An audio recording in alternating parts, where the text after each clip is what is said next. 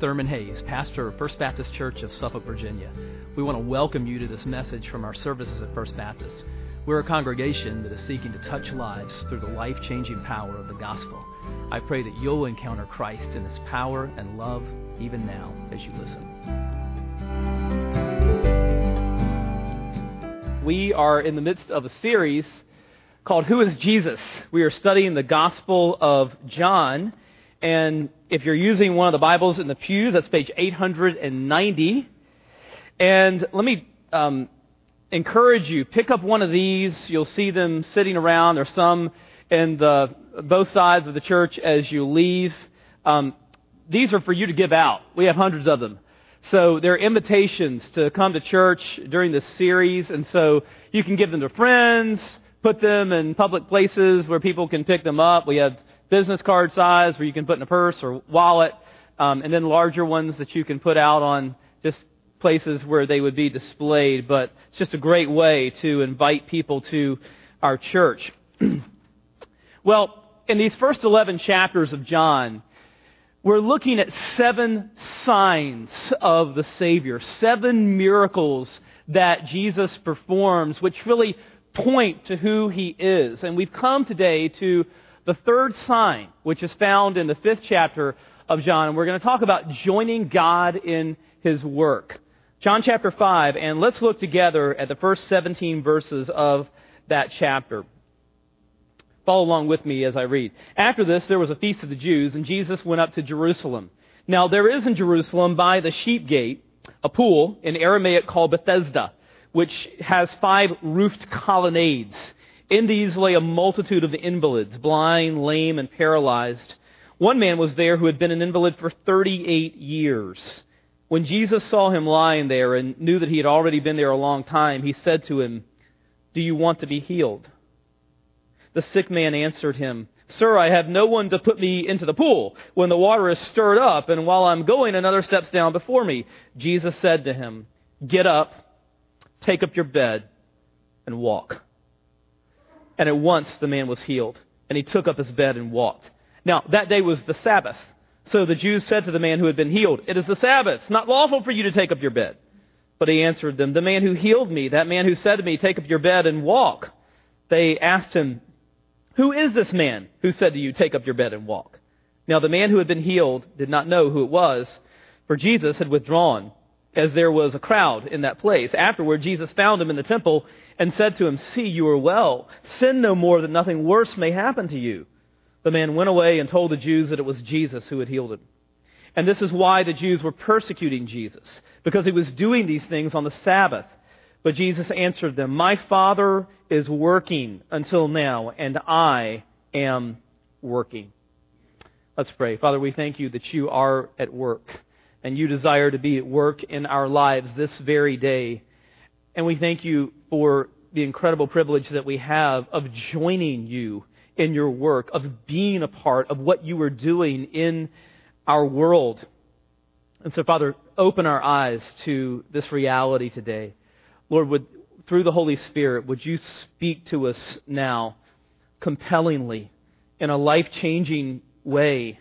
And so, Lord, we pray that you would rid us of any distraction in these moments, that we might be focused on you, on your word, and that our minds and hearts would be open to receive from you right now.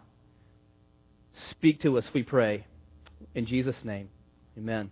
Well, most of us have pet peeves when it comes to the road. Just things that really kind of grate on our nerves when we're driving. You know what I'm talking about. And my pet peeve on the road, without a doubt, is bad signage. I mean, I'm trying to obey everything they're telling me to do, you know, what the signs are telling me to do, but then you do it, and sometimes it turns out, well, the signs were just a little bit confusing.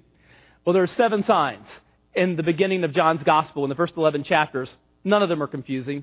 All of them give us the true path to abundant life and eternal life and tell us the true identity of Jesus. Today we're looking at the third of these signs in chapter 5. And it begins with a merciful healing. Let's just kind of walk through the text and see what's happening here. It says, after this, there was a feast of the Jews, and Jesus went up to Jerusalem. So last time, as we looked at the second sign, which was in the village of Cana, that was in the north, up in Galilee, the northern part of Israel. And now, once again, Jesus has gone south to Jerusalem. You would think that John would say he'd gone down to Jerusalem, but if you've ever visited Israel, you know that when you visit Jerusalem, which way do you go? You go up in elevation. So even though Jerusalem is to the south of Galilee, when people went there, they would say, you're going up to Jerusalem because you're going up in elevation into the city. It's surrounded by mountains and hills. And so Jesus once again is in Jerusalem now. And it says in verse 2 that there is in Jerusalem by the sheep gate a pool in Aramaic called Bethesda, which has 5 roofed colonnades. Extensive excavation has been done of this pool. If you visit Jerusalem today, you can see this very clearly. In fact, you can even see the remains of the columns. So there were columns on all 4 sides, 1 row of columns going through the middle. And the name of the pool was Bethesda, which means house of mercy. House of mercy. And that was appropriate because of who was there. Verse 3 tells us, in these lay a multitude of invalids, blind, lame, and paralyzed. And so these disabled people would lie among the columns, and there was a shelter above them. So they would lie there in the shelter among the columns. And they had this superstition that an angel of God would come and he would stir up the waters of the pool, and if you could be the first one into the water, then you could be healed. Well, it was just pure superstition, but that's what they believed. Actually, people that were really concerned with ritual purity and more well-to-do people did not frequent these pools, because these people frequented the pools. But that didn't stop Jesus from going there. Jesus knew these people were there. They were in need. And so Jesus goes to the pool on this day. And we see in verse 5 that one man was there who had been an invalid for 38 years. Now, the Greek word that's translated as invalid here in English is a general term for disabled people. So it doesn't tell us what his disability is here in this verse, but we know that he couldn't walk. That's obvious from what happens later on. He's paralyzed. He's unable to walk for some reason. And by telling us that he had been in this condition for 38 years, John is just underscoring the utter hopelessness, seeming hopelessness of this situation. I mean, the average life expectancy for a man in this culture was just over 40. So this man's been in this condition for about as long as most men even lived. And it just sort of underscores this was just like a hopeless type of situation. But then Jesus shows up. Verse 6 says that Jesus saw him lying there. When we read the Gospels, you see this again and again. Jesus sees people. I mean, he really sees people.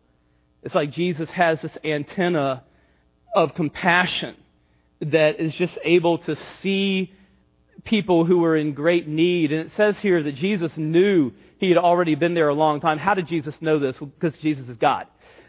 And so Jesus knows that this man has been here for decades. And so then Jesus asks them what would seem to be an odd question to ask somebody who's been in this condition for almost 4 decades. Jesus says, do you want to be healed? Do you want to get well? Well, it seems like an odd question, but it's really not. A couple of reasons. First of all, when you read the Gospels, you see that when Jesus interacts with people, he'll often ask them questions.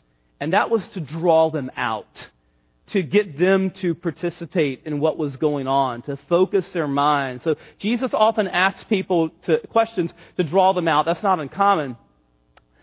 But there's another reason why Jesus asks this question. And that is, when someone has been in this condition for almost 4 decades, it has become their way of life.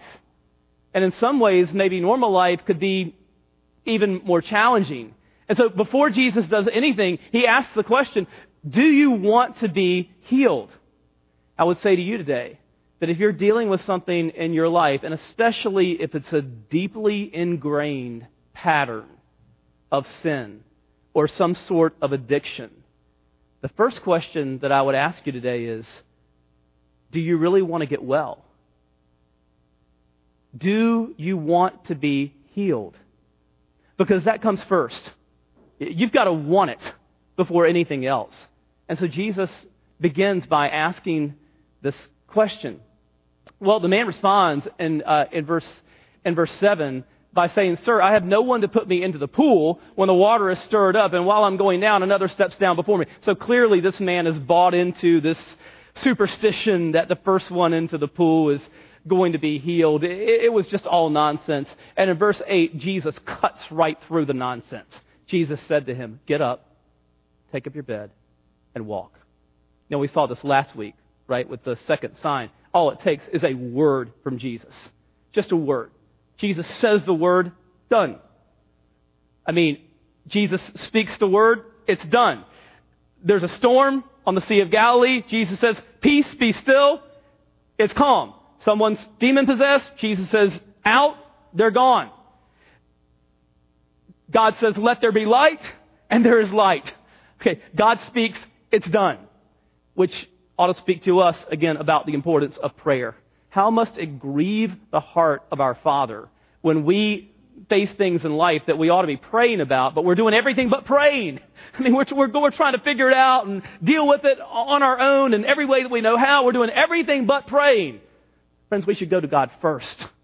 God is the one who can speak a word into the situation, and it's done. He can do more in 5 minutes than what we can do in 5 years or 50 years or 500. Let's go to God first. Pray first before anything. God is the one with all authority in heaven and on earth, and He's willing and able to answer our prayers. Now, interestingly, the word that Jesus uses here, the word that's get up, is the word in the New Testament that's often used for resurrection. One day, when Christ returns, He's going to say to us, get up. And this healing is like a foretaste. This man who's been lame is made whole.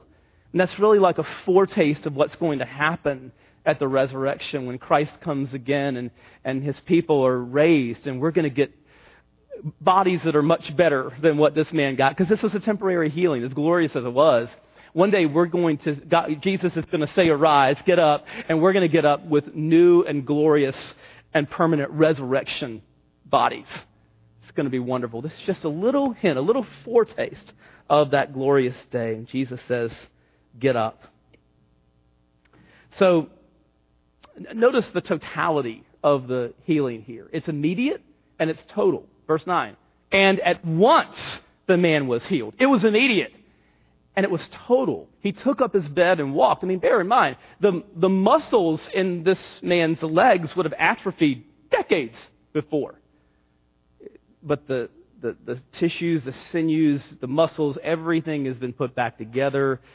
He takes up his bed and walks as if nothing has ever happened. Well, I mean, who would not be rejoicing at something like this?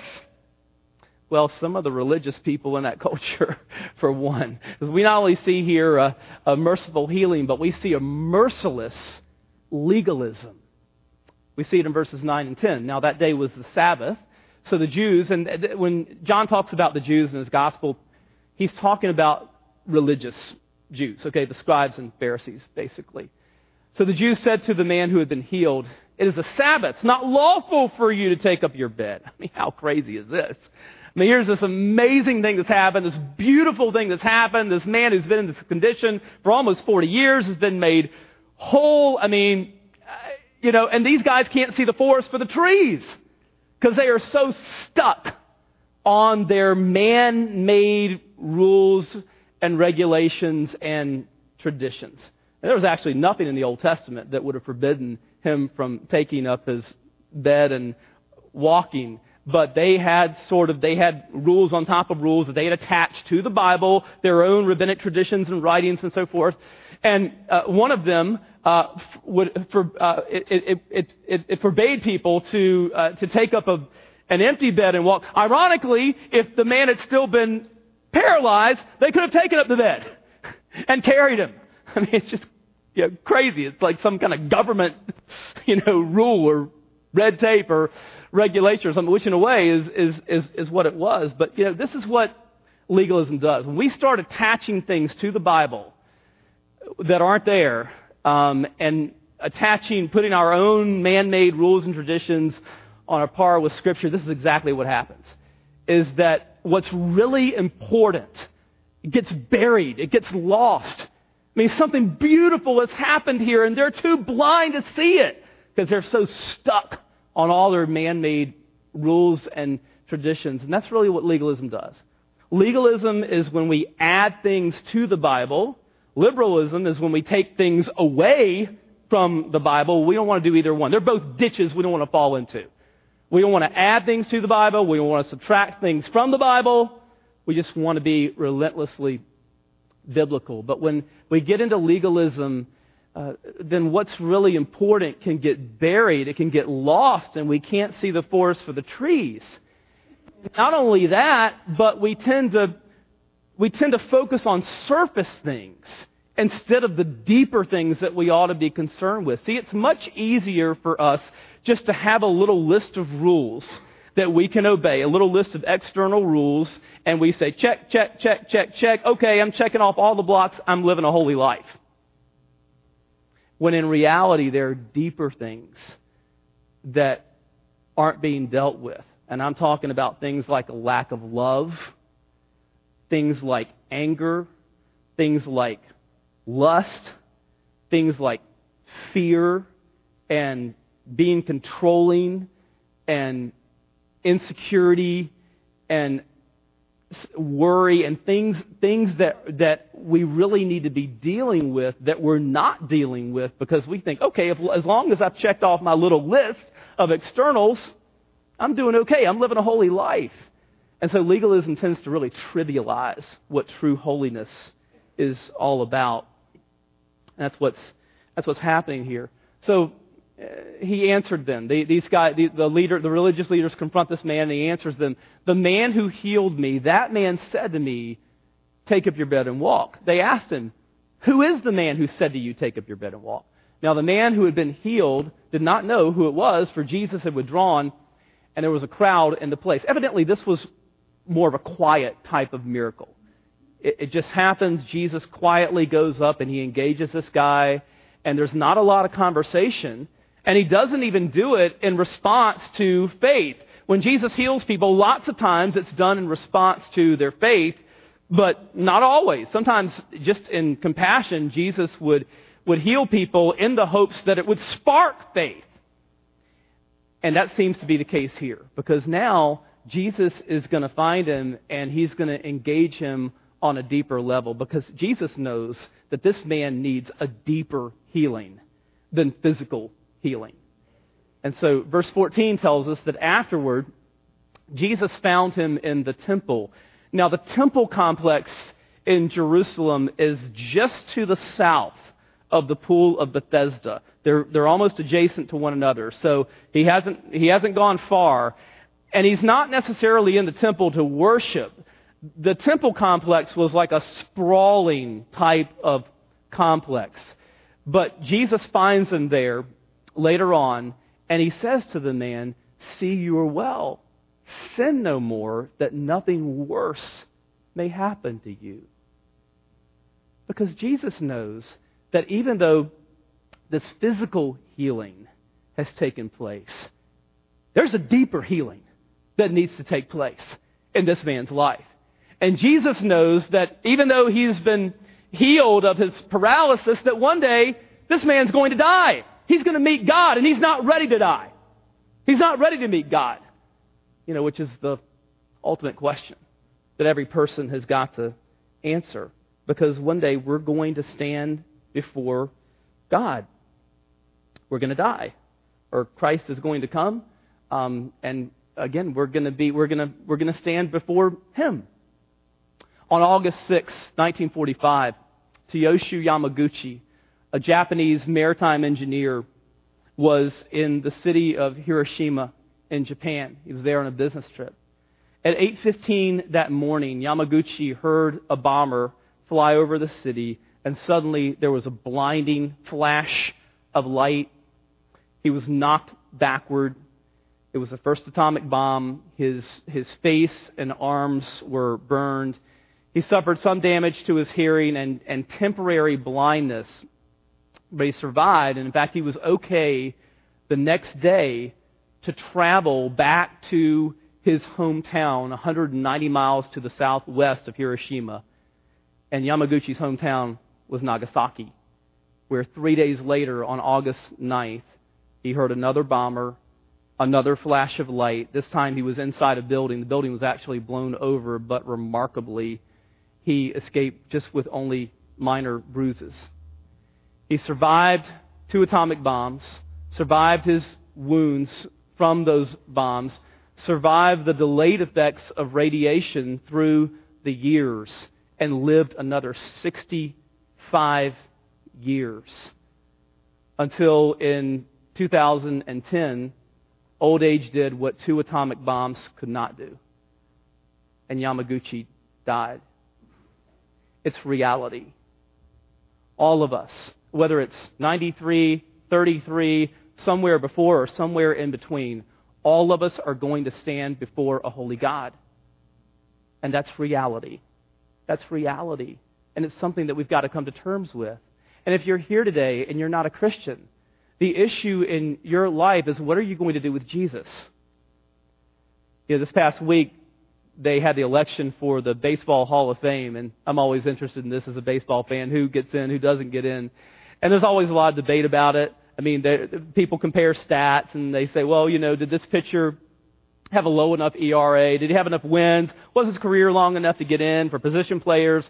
Was his batting average high enough? Did he hit enough home runs, et cetera, et cetera? And they judge all kinds of stats to determine who was worthy of getting in. But the argument is always framed in terms of who deserved to get in, who deserves to get in the Hall of Fame.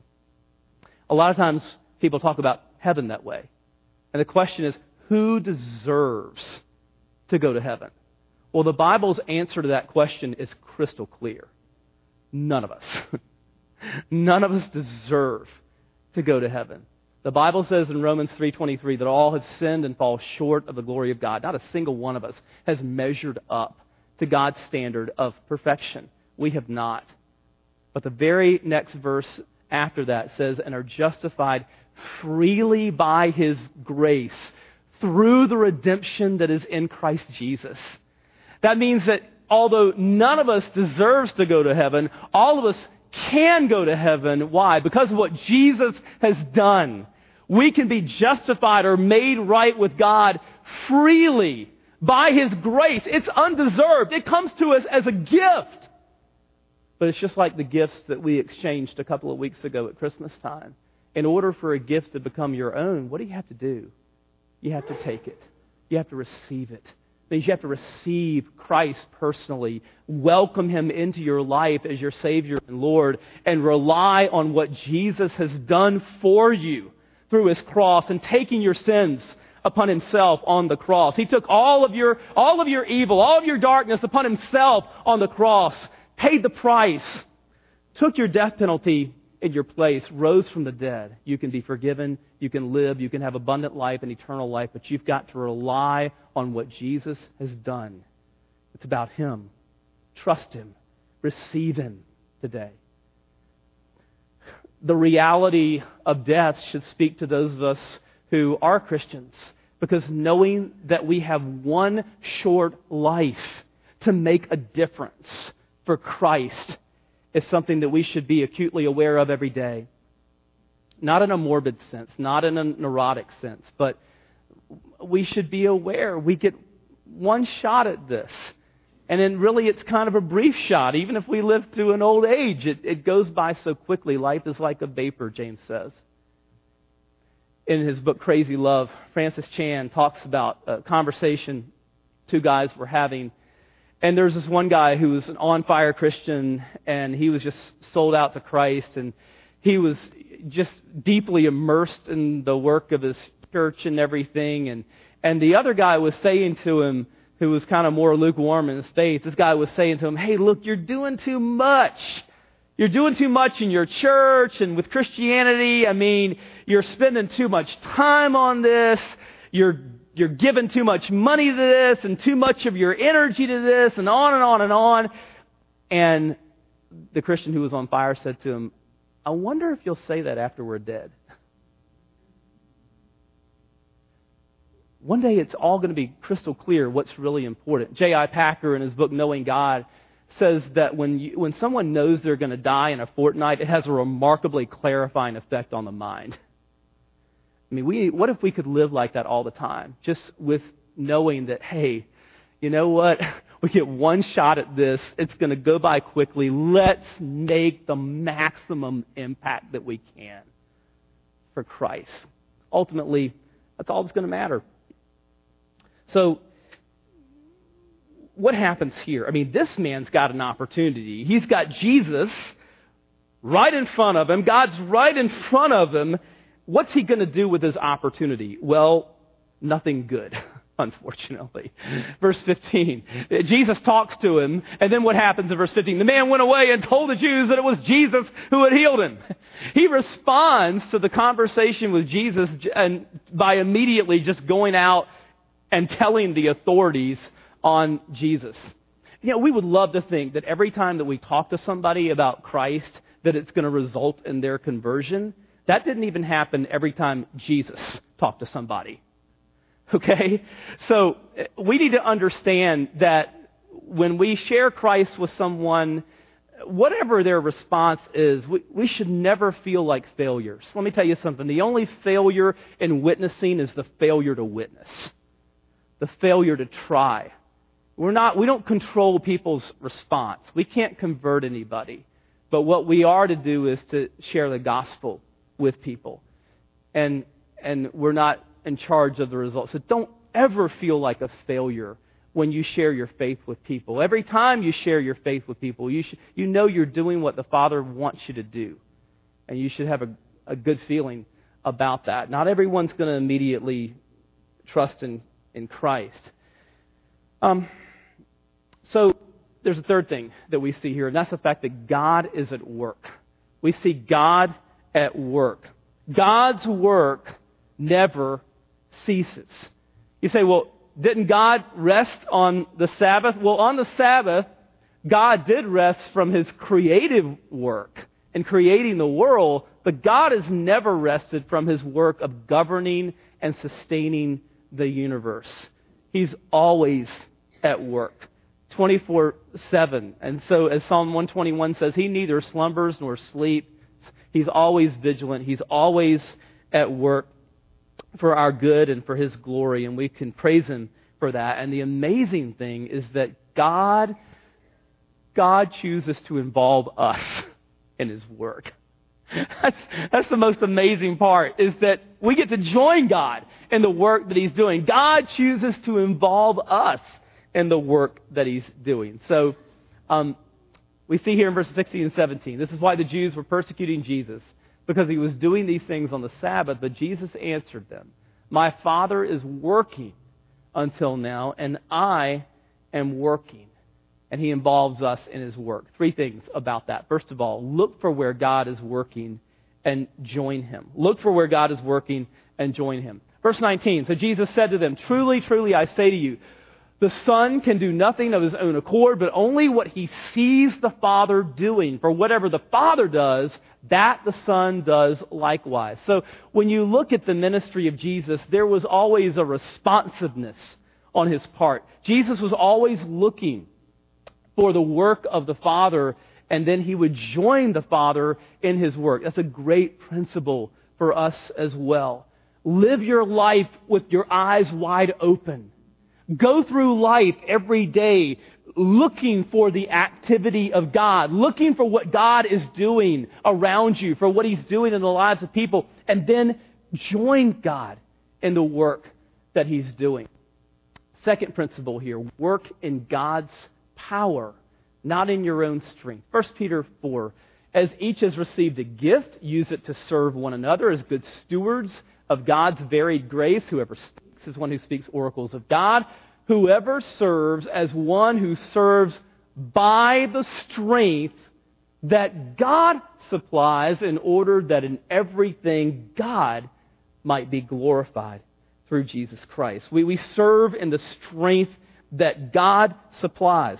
Sometimes I've heard God compared to Uncle Sam on one of those old military recruitment posters, where it has Uncle Sam kind of pointing out, as I'm looking for a few good men or women. And sometimes I've heard that God's sort of compared to that. God's looking for a few good men or women. Well, John Piper has a slightly different spin on that I think is helpful. Piper says the difference between Uncle Sam and Jesus Christ is that Uncle Sam won't enlist you unless you're healthy, and Jesus won't enlist you unless you're sick. You got to first of all admit, right, that you're a sinner, that you need Him, that you need a Savior. What is God looking for in the world? Assistance? No. The gospel is not a help wanted at. It is a help available at. God is not looking for people to work for Him, but people who let Him work mightily in and through them. That's a paradigm shift that I think we need to make in our minds. So we need to work in His power. And then third, expect great things from God. Attempt great things for God. Is God sovereign? Is God all-powerful? Then we don't want to belittle Him with smallish thinking and smallish dreams and goals. Let's expect great things from Him and attempt great things for Him. Jesus says in John 14:12, "Truly, truly, I say to you, whoever believes in me will also do the works that I do, and greater works than these will he do, because I am going to the Father." Because after Jesus goes to the Father, what does He do? He sends the Holy Spirit. The Holy Spirit is poured out at Pentecost, and when we receive Christ, we receive His Holy Spirit, who is at work in and through us. So let's not ever put a lid, a cap, on what God can do. Let's not impose some sort of an artificial lid on what an almighty, sovereign, loving God can do in our lives or in our church. Let's pray. Father, we thank You that You are at work in our world, and we thank You that You give us the opportunity to join You in what You're doing. Father, we pray that You would help us to serve, not in our own strength, but in the strength that You supply, that, Lord, we would exchange our weakness for Your strength and serve in that. Father, that we would never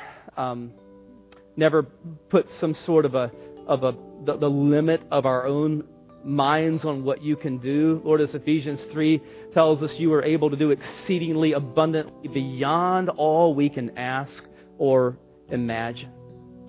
Lord, make us conscious of the brevity of our earthly lives, that we would make the greatest impact for the gospel with the life that You have given us. And Father, I pray for anyone in my hearing today who has not come to the place in their life where they have given their lives to Christ and come to the place where they trusted in the finished work of Jesus and received Him as Lord and Savior. Father, I pray that You would open their heart to do that right now.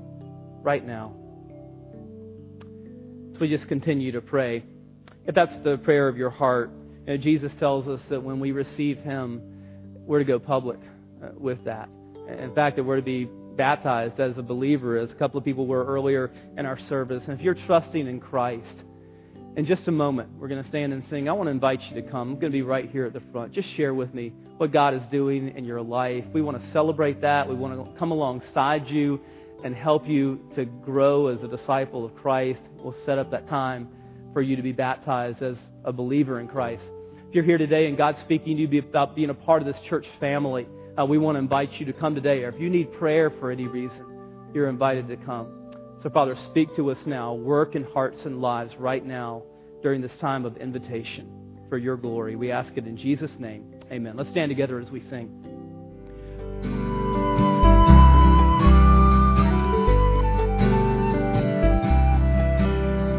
I hope you've been blessed by this message. Christ is the answer for every need, now and for all eternity. As someone once said, Jesus plus nothing equals everything, and everything minus Jesus equals nothing. Have you trusted in Jesus as your Savior? If not, why not now? His arms are open wide to receive you. It may help to pray a prayer like this. Father, I know that you are holy and that I have sinned and fallen short of your glory. I know that you are a righteous God who must punish sin. But I believe that your Son Jesus took my punishment for me, died in my place, and rose from the dead so that I could have eternal life. Right now, I turn to Jesus and trust in his finished work for me. In his name I pray. Amen. You know, the Bible says this in John 1:12. To all who did receive him, who believed in his name, he gave the right to become children of God. And that means that if you've received Christ, God has adopted you as his beloved child, his very own son or daughter. Just imagine it. Almighty God, the Lord of this universe, the one who possesses all authority in heaven and earth, is now your loving Father, and you are his child. You say, I love him. How can I honor God with the rest of my life? Well, when you love someone, you want to spend time with them.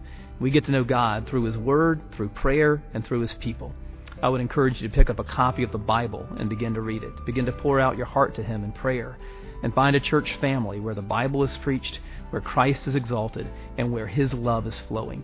If you're local, I want to invite you to the church I pastor, First Baptist Church of Suffolk, Virginia. I'd love to meet you and help you in your Christian journey. I would love to connect you to some other people who love the Lord and who would love you too. Come to one of our services. We worship at 8:30 and 11 on Sunday mornings. Be sure to speak to me before or after the service. Maybe you live outside our area. I'd love for you to write me. My email is pastor@fbcsuffolk.org. Tell me what God is doing in your life. If you have spiritual questions I could help you with, please let me know. We're on this journey together.